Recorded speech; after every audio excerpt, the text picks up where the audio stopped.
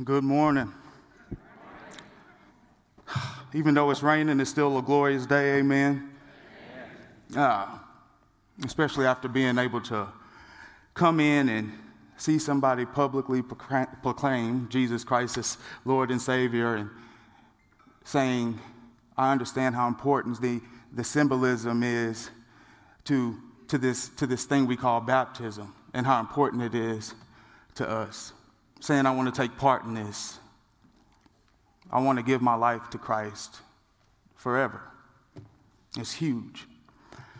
And I'm going to be honest with you, I get a little bit hyper whenever it's one of those hype kids that's doing it. You know what I mean? I'm not trying to be biased, but hype night, right? For everybody that's here today or tuning in on any media platform, you know, we've been going over 1 Corinthians for about 3 years now. I wrote that thinking Pastor Jeff wasn't going to be here.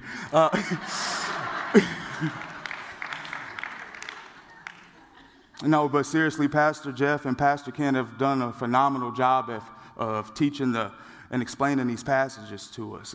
We're truly blessed to not only just have one, but two pastors, right, at our amazing church. So, amen to that, yeah. Unfortunately, you guys are stuck with me, so buckle up.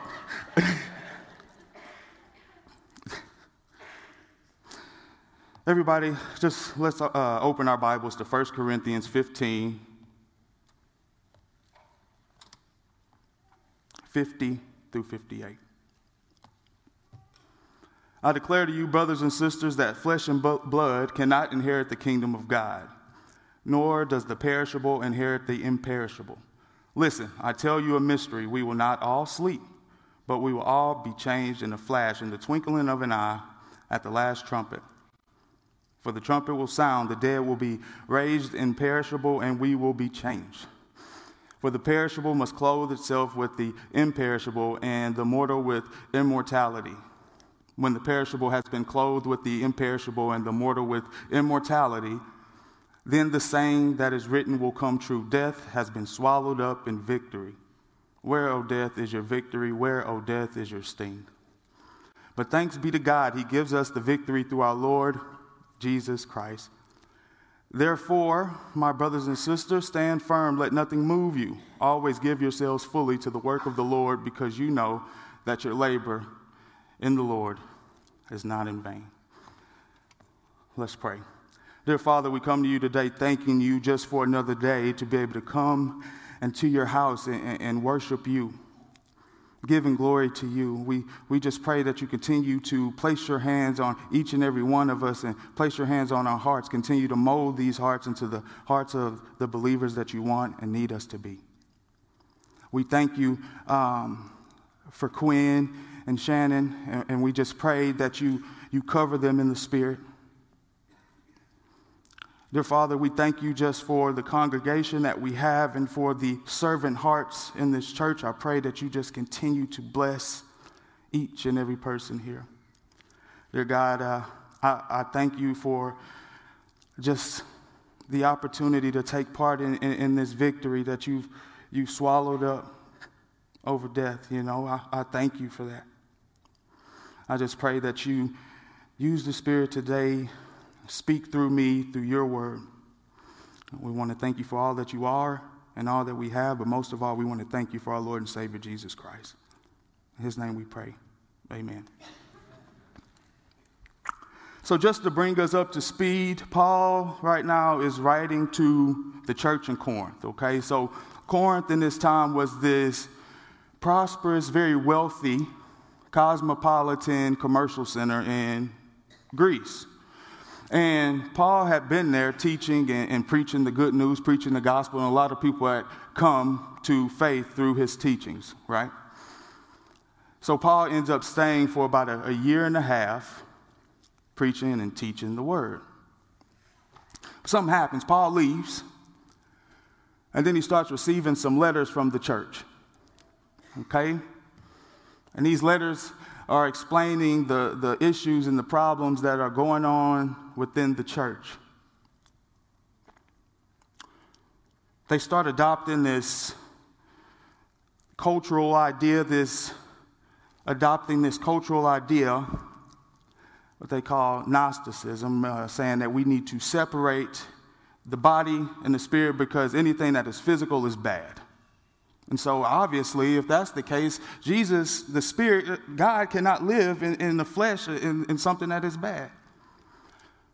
And so what this did is it started having a lot of people within the church as a whole, their vision and their is skewed, it's clouded.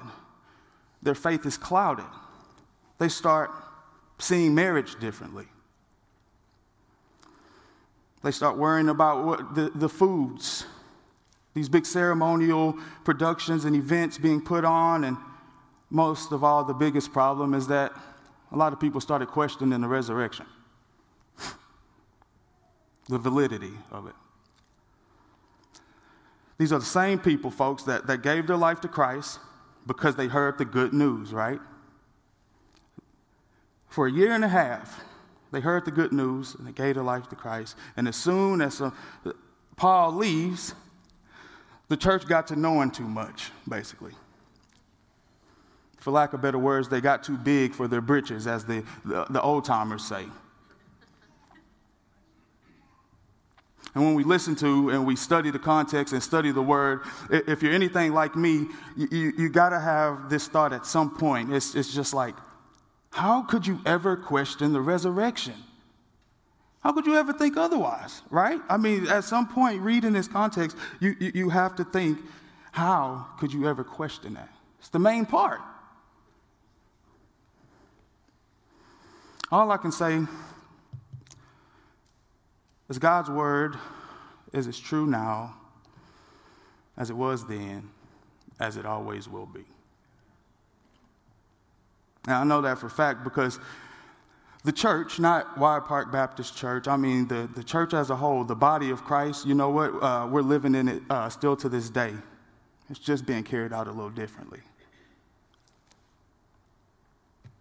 If you look around and know what's going on in the world, you see that we are viewing marriage differently.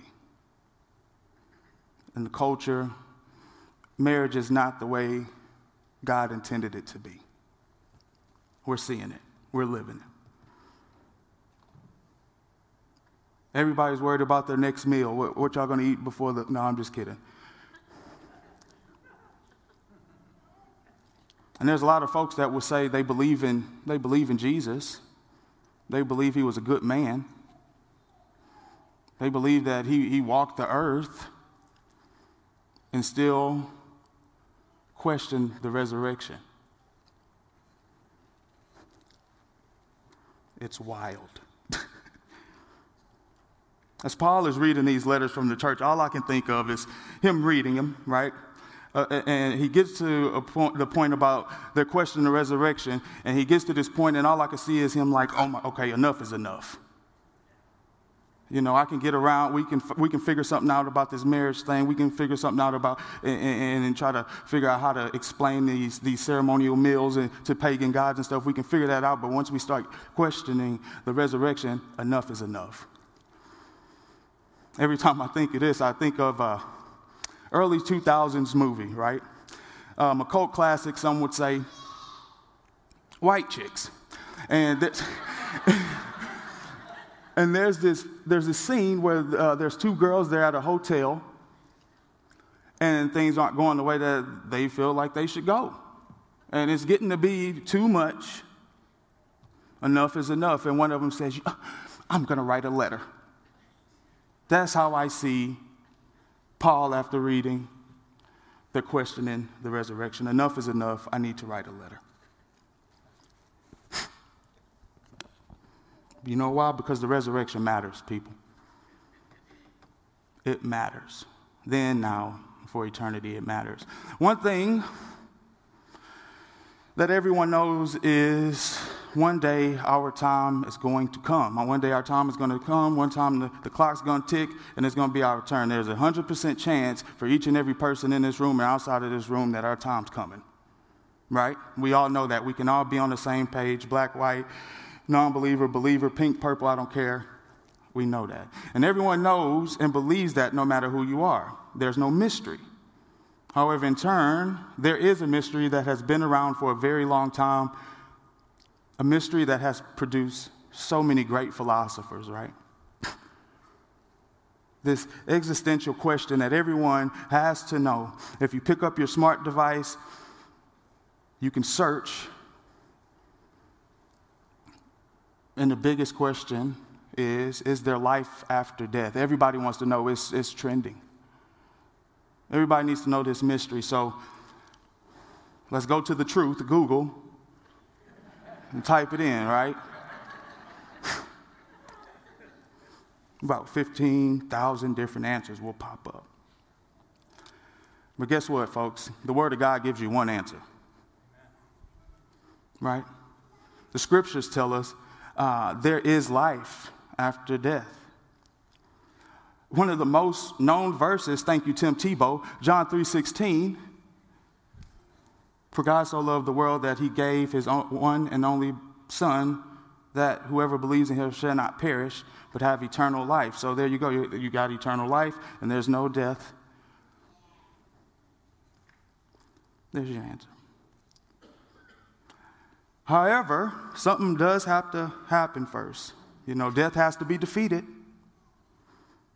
There has to be victory over the last enemy, which is death.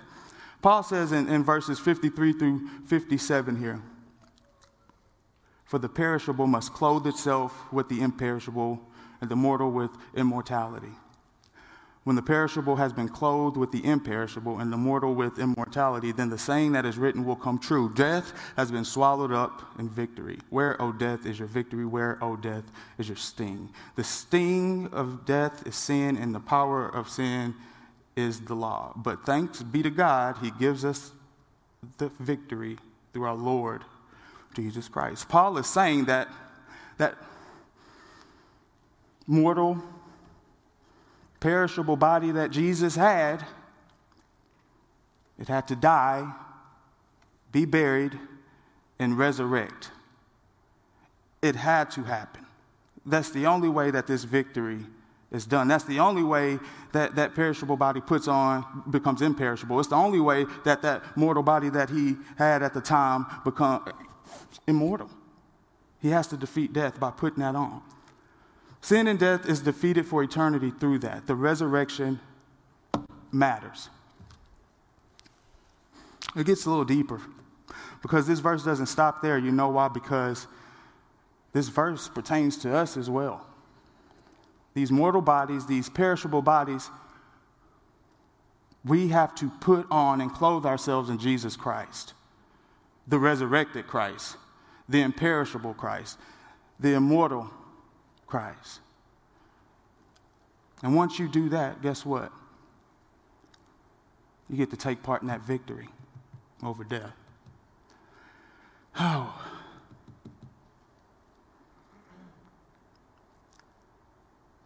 We don't deserve that. We're sinners. We don't even deserve this opportunity, but God loves us so much.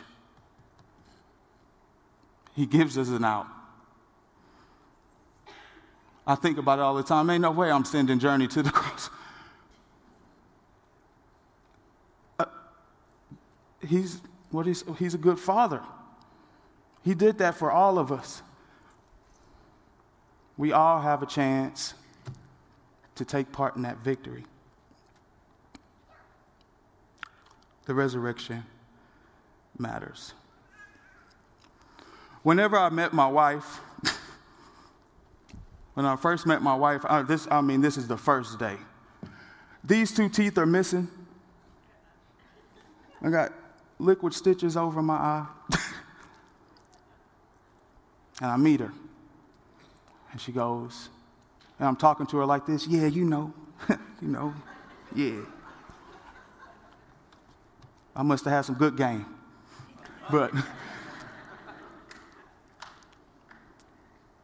But she said, I know your teeth are messed up already. My sister told me. My sister-in-law's over there. She hates this story. She said, but teeth can be fixed. Okay. She asked me a question. Crazy. I grew up in the church, right? So I knew the Sunday school answers. And this is the first night that I meet my wife, and she asked me, how are you saved? This is pretty quick, right? And I said, repent and turn from your ways. Sounds right. Sounds correct. I left out the most important part. It's not about what I do. I repent and turn from your ways. Oh, all I have to do is say, I'm sorry, and then I do. That's how I'm saved. No, salvation comes through the death, burial, and resurrection of Jesus Christ, and we need to know that. Ever since then, I'm very careful about how that question is asked. In verse 58 here, Paul says, therefore, my dear brothers and sisters, stand firm, let nothing move you. Always give yourselves fully to the work of the Lord, because you know that your labor in the Lord is not in vain. Just like in Corinth at the time, church, we are living in a time where the culture is going to try to move us. It's going to try to skew and cloud our vision of what the truth is. He wants us to stand firm. He wants us to take part in this victory over death forever and ever for eternity. And it takes us standing firm in our faith and not being clouded to the point of what Corinth is and they're questioning the resurrection. It gets bad then, folks. Paul's telling us to stand firm. You know, when I think about this, I think about how great God is, because this is not just for the church. Salvation is not just for the church. Actually, it's for everybody. If you're in here and you don't know Christ, he wants you to know him. God wants that. He wants to do eternity with you. You got to believe. That's all you got to do. The hard work is done.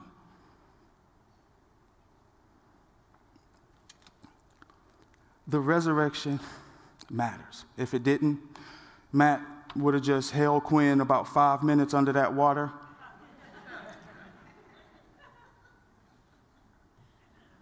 We'd all still be dead in our sins.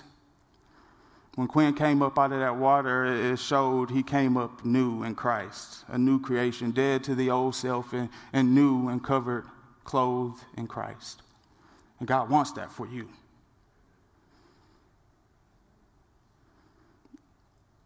I thought I had more, but the Chiefs are playing at 12.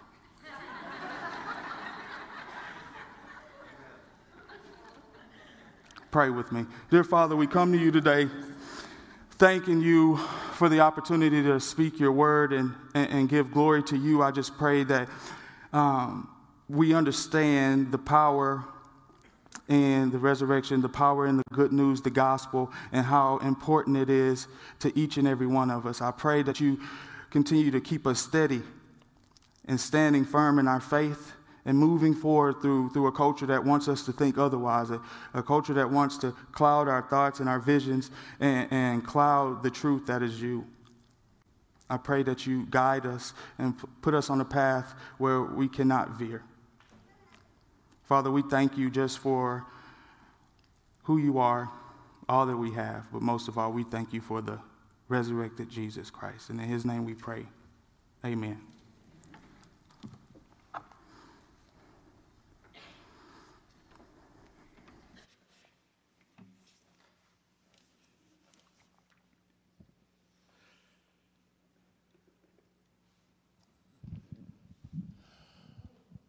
Well, good morning.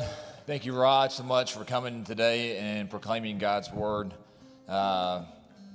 Jesus died on the cross for our sins. And as Rod talked about today, as he preached God's word, he shared with us that we're all sinners, and it's only through Jesus Christ that we are saved. Friends, one of these days, death is going to happen to each of us, and the resurrection does matter. It matters for us because when we die, we're going to be judged for our actions, for our sins. And as Rod talked about, preached today, there's going to be a day, though, when our Lord does return. And as the scriptures talked about in our passage scripture today, who we put our faith in matters. And on that day, it will matter. And this is an opportunity, a chance for you in our service today to come forward and say, you know what? I need to put my faith and trust in Jesus. I'm not sure how the Lord is speaking to you today. I don't know what he's saying to you. I don't know how he's speaking. But if you're here today and you have never accepted Jesus Christ as your personal Lord and Savior, we want to give you this chance, this opportunity to come forward and admit that you're a sinner, believe that Jesus is the Son of God, and confess Christ as Savior and Lord. If you're here today and you are a believer and maybe you're going through a hardship, a difficult time, this altar is here for you as well. You can come up, you can pray. Rod and I are going to be back in the Welcome Center, and we would just love to be able to pray with you. But this is an opportunity that you have to do business with the Lord. I'm